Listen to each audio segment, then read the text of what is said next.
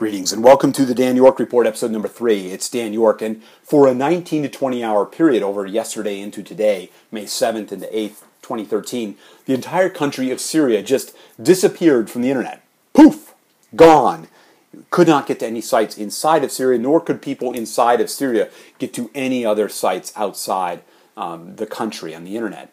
Now, of course, given the massive unrest happening in that country right now, there was immediately a hue and cry raised across the media and social media that this was an action by the government of Syria to clamp down on protesters, to block the opposition forces, to engage in military action of their own, and all of that may actually be true. We have no real idea of knowing exactly why it went offline. What we can know from multiple different sources, people at firms like Renesas, Akamai, Google, BGPmon, etc., all can point out to when all the traffic disappeared from coming in and out of Syria.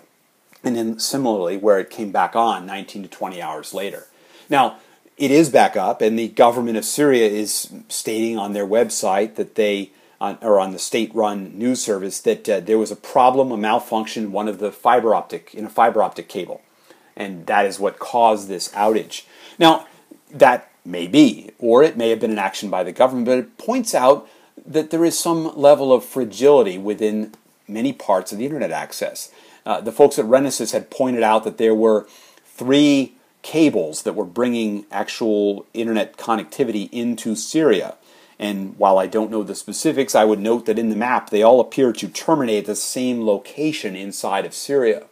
So it very well may have been some kind of single point of failure, some kind of issue that happened there. Because if you think about it, all of our internet access that we have, it comes down to having some kind of access to IP, to TCP/IP. Now, it may be a physical cable coming out of your house, a fiber optic cable or a copper line or whatever else. It may be radio waves for your cell phone or for some other device, or maybe microwave or satellite or whatever, but you have some kind of physical layer connection there. And many of us in our homes typically have only one, and so if that goes down, our house is offline, our services are offline.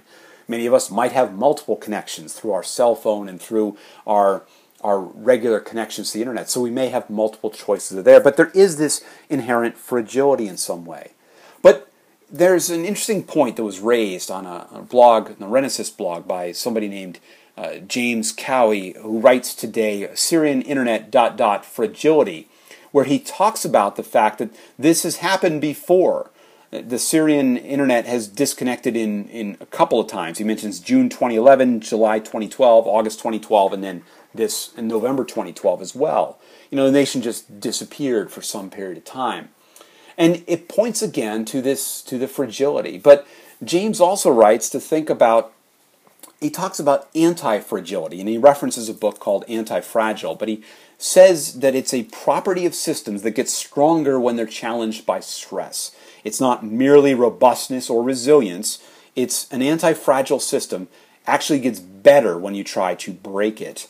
And it's interesting to think about and read about and think how this works in some of what he wrote. And I'll put a link up in the notes for this show. But he ends with saying, so what does all this mean for Syria and its internet neighborhood? One has to look past short-term dysfunction and think about what comes next. Every significant internet disconnection and the local and global reaction of outrage and dismay sends an important signal about the fragility of the underlying system. It makes single points of failure and control visible so that those fragilities can be found and fixed, and the internet as a whole can continue to gain strength from disorder. And it's an interesting point because if you think about it, this outage has again highlighted that there are these challenges, these problems. It may be that people who are working within Syria will redouble their efforts to find other alternative connections, other means of doing it. It's an interesting property, interesting thing, but it's, as a whole country disappears for whatever reasons it may have done, whether it was something as benign as a technical malfunction or whether it was some government action. And again, we'll never precisely know, perhaps. it points out again this importance of having redundancies, of having resilience built into the system, and points out the fact that as we see these and bring this to light, we do find a way to route around those issues and make those connections even better and stronger. And one would hope that that will be one of the outcomes out of here. I'm glad that the internet is back up for those folks in Syria and they're able to connect out and people are able to connect in, and I hope that this was just a blip, but let's see where that all goes. In the meantime, it is something to certainly be thinking about, and in our own lives as well. What kind of single points of failure exist in our connectivity to the internet? Do we have multiple mechanisms? Do we have ways to get out there? What can we do to ensure that our connectivity is as resilient and as redundant, as capable as possible to survive any kind of issues that are out there? That's all for now. You can comment on this at soundcloud.com/Dan York or leave a message on one of the social networks to which this will be posted. You can find more of my writings and audio at danyork.me. Thank you for listening.